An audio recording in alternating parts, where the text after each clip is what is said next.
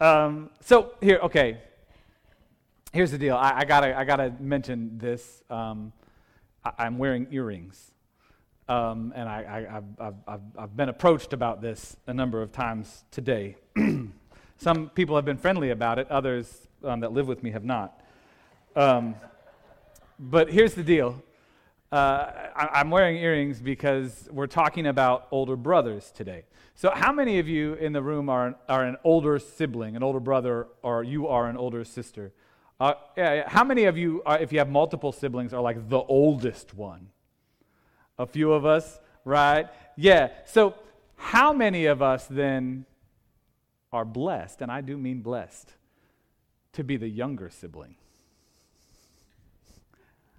Right? It's a good thing. Hey, it's a good thing. So, and this is where my earrings come in. So, back in 1989, around there, my older brother got an earring. He got one. He was in this is him. This is his yearbook picture. I scanned it last night. He was in a lot of bands. I remember one was Cloud 9, and he was in Student Body, and then he was so cool. When he was 17, he was in old guy bands, and so they were sneaking him into bars to play keyboards for him. But he's got the thing, right? You could see he's like looking off. He's got the hair going in back, like you could just see an earring would fit. Right? He's like, that's all I need to complete the look is just one earring on my ear, and I am rock and roll at this point. And so he got his ear pierced. And he did the thing, like in my town, that you went to the dog shed. It was a hot dogs and Coke, and if you wanted people to see you, you went there, and then they would see you. And then you would say, I have been seen. And then you would go home. And so that's what he did. He was seen with his earring, and then he went home. And we go in the back door. At my house, you'd go in the back door, and if you came in after working hours, my dad would be sitting at the kitchen table reading the newspaper and drinking Diet Coke every day, like clockwork. That is what would happen. And so my brother walks in the kitchen, and if you know my dad, then you would know how he works. And so my brother walks in the kitchen, and my dad looks up from the paper, nods, and then looks down and says, well, how was your day, son? And my brother's playing it cool. He's like, it's good, Dad. And my dad says, anything exciting? Nope, just a day, Dad. Huh. And then there's the pause. Well, he says, I discovered something funny about your car today, son. And my brother's like, yeah, apparently there was something different about that model of Ford. It seems that the metal in your earring will interfere with the car's ignition.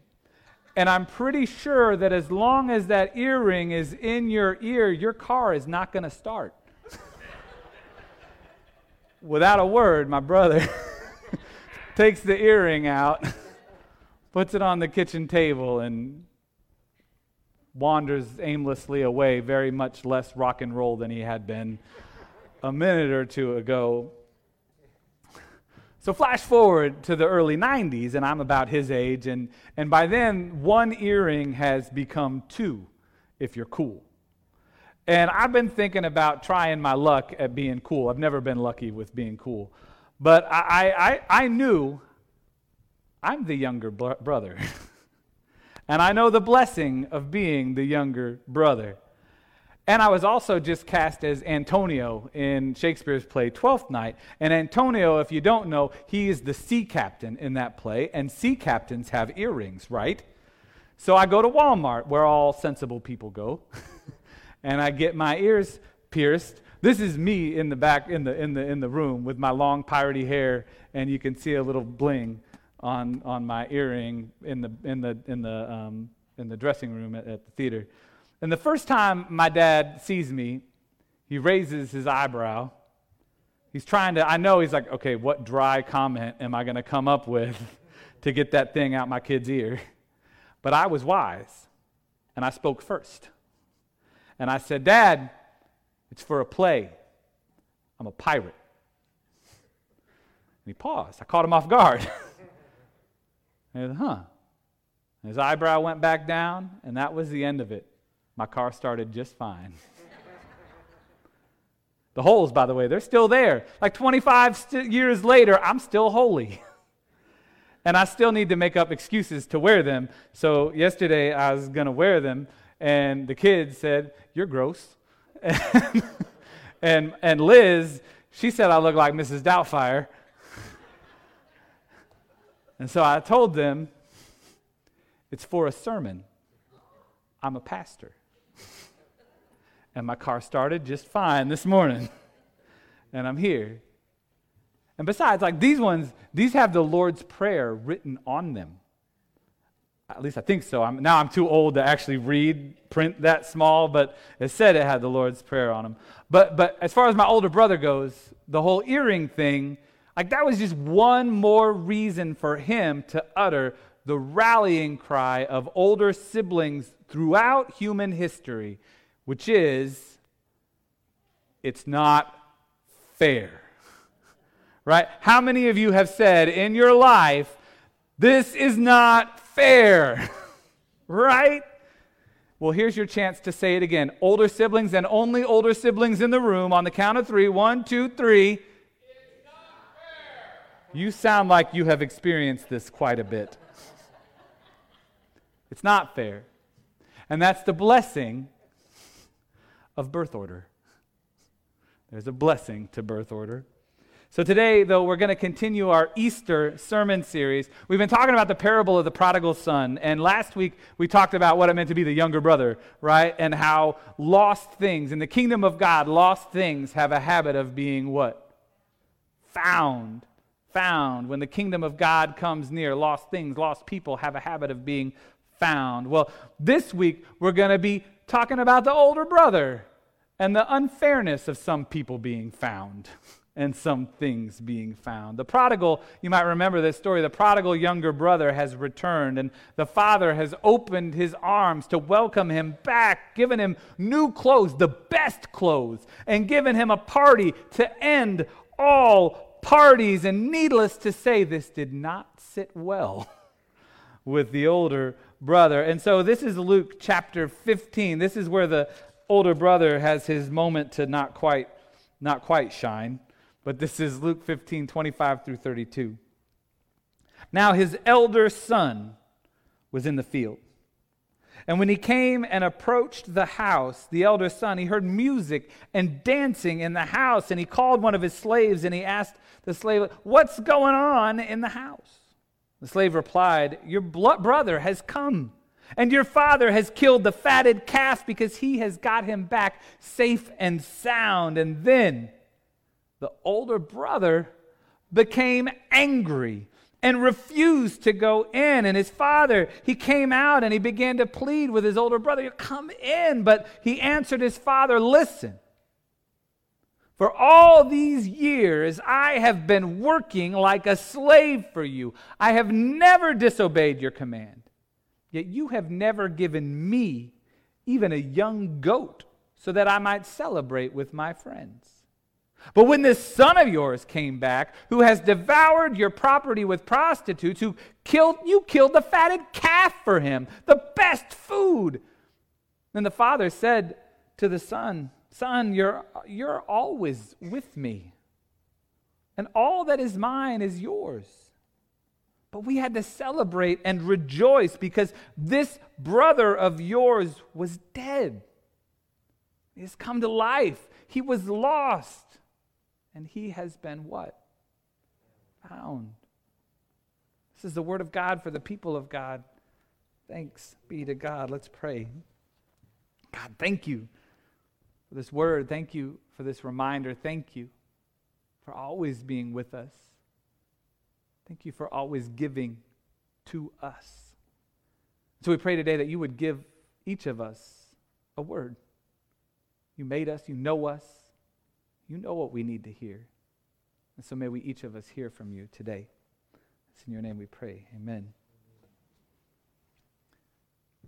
That wasn't fair, what I just read right there. Right? Actually, no, wait. This is an epic it's not fair moment. This is like a biblical it's not fair moment. We need an exclamation point. Jamie, can you give us look at that.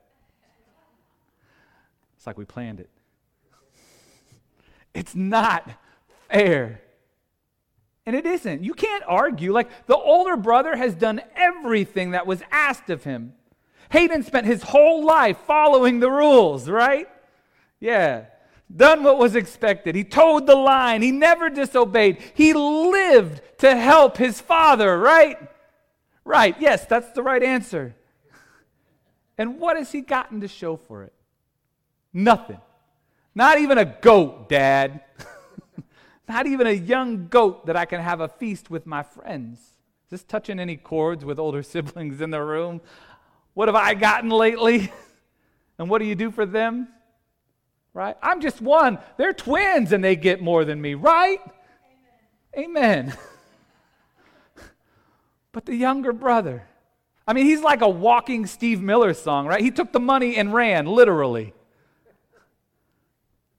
Daddy ran out on us. He left me with more work. He's wasting his inheritance, your money, on wine and women. He's living it up until there's nothing left. Wasting all that money with little thought for anyone. But who? Himself. And then he has the nerve when he's out of cash to come back here, waltzing in, and only for you to throw him a party? Dress him in your best clothes? Slaughter the fatted calf for him? He gets the best of the best. Hayden didn't even get a goat. You gotta be kidding. I'm a younger brother. We get away with stuff like that. This is not fair. It's not fair. It isn't. It's grace. And that's the thing. Grace isn't fair. Grace is not fair. Grace is the unearned, undetermined, deserved, unmerited favor of God. Grace is not fair, and I'm so thankful it ain't. Because there's nothing you can do to earn God's love for you. No matter how many rules you follow, there's nothing you can do to deserve it, no matter how many invitations to a good time you turn down. It's unmerited. It doesn't matter if you're the firstborn or the lastborn, the most or the least, the best or the worst. John, grace ain't no merit badge that you can wear proudly. All adds up to the fact that grace isn't fair. Thank God. Because if grace were fair, if grace were something you might deserve, how many of us do we think we would deserve God's grace, God's favor, God's sacrificial love for us? Certainly not me. How many of us feel like, yeah, I have earned eternal life. It's my due for what I have done. But how often do you and I, the in crowd, the ones who are already home, the older brothers, the Pharisees, how often do we try to set limits to God's grace? We set prerequisites and preconditions for other people to experience the grace that I have. There's not enough grace, I'm sorry, for you if you do that. And there's not enough grace for her if she lives like that. And there's not enough grace for him. And there's not enough grace for them. I mean, really, come on, right? Grace can only get you so far. At the end of the day, you do have to earn it, right? And they haven't earned it. You haven't earned it. Because if there's no end to God's grace, I mean, that's not fair. Like, surely there's some boundaries we can't cross. Otherwise, what's the point of doing the right thing? Like, why bother even trying to follow Jesus if I can live it up and spend it all like the younger brother and still get in? What benefit is there for me? There's this story in the book of Acts. It involves a bunch of guys who were likely there when Jesus told this parable of the prodigal son come home. I mean, it involves more than one of the sinners that was sitting and eating with Jesus that upset the Pharisees. Actually, this story in Acts probably involves more than one prodigal son who had come home when the kingdom came near and Jesus walked the earth. Peter, you all know, maybe you know Peter. Peter was the one who denied knowing Jesus when things got tough, right? And then by the unmerited grace of God, he became the rock on which the church was built. Well, Peter was off in Joppa, and he had this crazy dream about all kinds of foods he wasn't supposed to eat, like ho-hos and ding-dongs and zebra cake. Well, zebra cakes. He's dreaming about them, and they were just laid out before him, and he's like, God, I know I ain't supposed to eat these. And God said, no, it's cool, man. Did you not know that I made ding-dongs and ho-hos and zebra cakes? And nothing I make is bad. So you can eat. And then Peter wakes up, and these guys show up at his door, and they're like, hey, Peter, we got a friend back in Caesarea. He's our master. It's Cornelius, and he wants to invite you to dinner. And Peter's like, in his head, he's like, wait, I can't do that. Because he knows Cornelius is a Gentile. He's not Jewish. Which means Cornelius spends his days eating ding-dongs and zebra cakes. And he's unclean. And if I, a Jew, go eat with him, then I'll be unclean. But then he remembers his dream. And so he says, I'll go eat with Cornelius. And he does. And then the next thing you know, it's like Pentecost all over again, because the Holy Spirit came down and got a hold of all the Gentiles, Cornelius and his family in the room. And then Peter starts preaching, and he's got a genuine revival on his hands. Like Gentiles are coming to Jesus left and right, and it's this beautiful thing to behold. It's so beautiful that word gets out about what's happening, and soon it makes its way all the way to Jerusalem, where all the early leaders of the Christian church are, the followers of Jesus, like the apostles, the ones who were there with Jesus when he told the parable of the prodigal son. The disciples are in this room, and the very first people who had experienced the grace of God in Christ, this unmerited favor of Jesus, they got word, and they were so overjoyed that these Gentiles were having the same experience that they were, right? No, they were not. This room full of younger brothers that had now become a room full of older brothers. And when they saw Gentiles getting the same things that they thought were just for them, they cried, "This is not fair." The very people who were in the room with Jesus when he told this story are like, Peter, you can't eat with them. They didn't have to go through what we went through. The Gentiles, they aren't the chosen people. We are. Their ancestors didn't have to wander in the wilderness. God didn't give them the promised land. He gave us the promised land. They didn't have to suffer what we've suffered. They didn't have to watch their Messiah, their Savior, their friend. They didn't have to watch Jesus die like we did. They don't even watch what they eat. They don't even watch what they wear or observe the Sabbath or pray at the temple. They don't do anything like that. And they think they can just have Jesus just like we do. They think Jesus died for them too. They think they deserve grace just like we do. That's not what? Fair. But thankfully, grace is not fair. This is what happened if you turn it. It's in Acts 11. This is what we read. Now, the apostles and the believers, the ones who were there with Jesus, who were in Judea, in Jerusalem, they heard that the Gentiles, the non-Jews, had also accepted the word of God. As scandalous. So when Peter went up to Jerusalem, the circumcised believers, the Jews, they criticized Peter, saying, "Why did you go to uncircumcised men and eat with them?" It's the same thing the Pharisees said when Jesus was eating with them. Why did you go and eat with them, Jesus? And this is my favorite. Then Peter began to explain it to them. I wish I was in the room to hear Peter explain what happened. Right?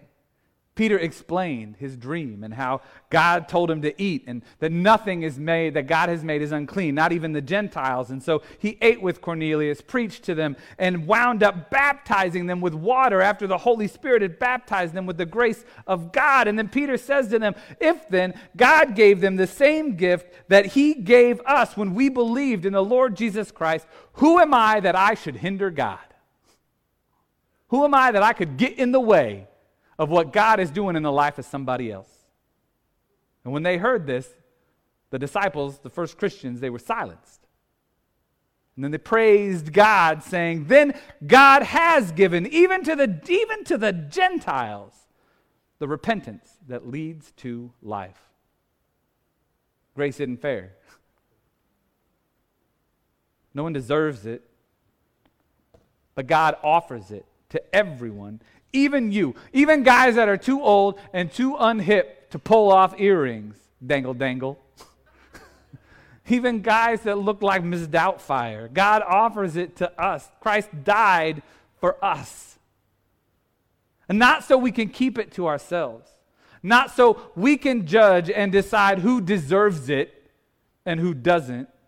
Who's in or who's out. Who's at the table and who's not. Grace means that there is room at the table for everybody. Everybody. And really, when we begin to think that we've earned something and someone else hasn't, or we begin to believe that we deserve what Christ did and someone else doesn't deserve it, when we begin to pout and refuse to sit at the table with certain other people and cry, "It's not fair," we've become the older brother.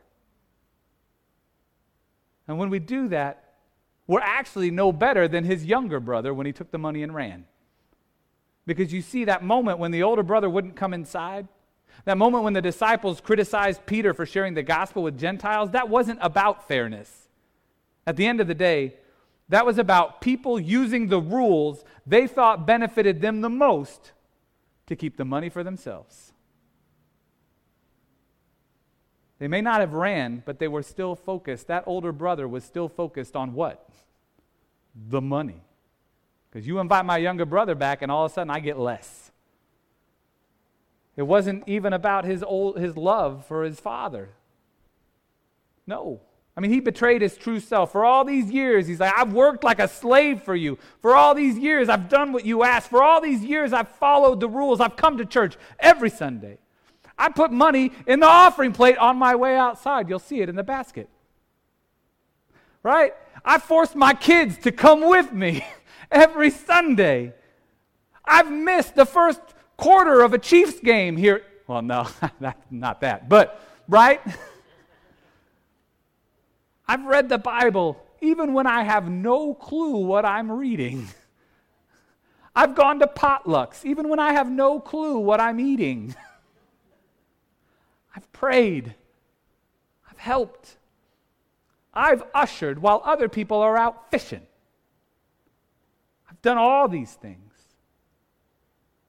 Not because I loved you, though, but because of what I thought I would get in return that the other people wouldn't. And now you're telling me that this guy fishing on a Sunday, that he gets it too? And you're telling me that these guys get it? Look what they look like on a Sunday. The Lord's Day. And if that guy can get it, then what's the point? Why did I bother at all? And that's when the father says, "Son, you've always been with me. You're always with me. You were never a part of me. You never had to know what it feels like to be separated. And everything that is mine is yours. It always has been, right here for you. You're always with me. You've always been with me. You've always known my presence, my grace, my love, my hope, my peace. You've always felt my embrace around you. Not just when you came running back, but every day, my comfort and my joy. And my grace doesn't work like the things of this world. It doesn't run out. There aren't limits. My grace is abundant. Just because I pour out my grace on your younger brother doesn't mean there is any less grace for you. There's grace enough for all. There's room enough for everybody. There's even room for the ones who cry and pout and wail that it's not fair. There's even room enough for them.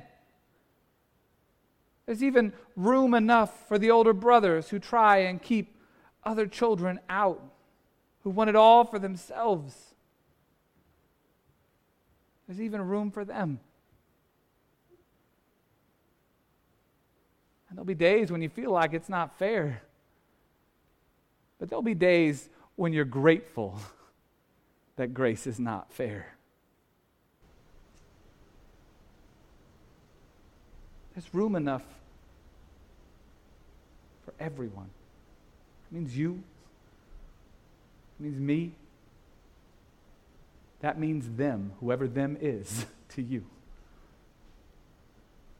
There's room. Amen. Amen.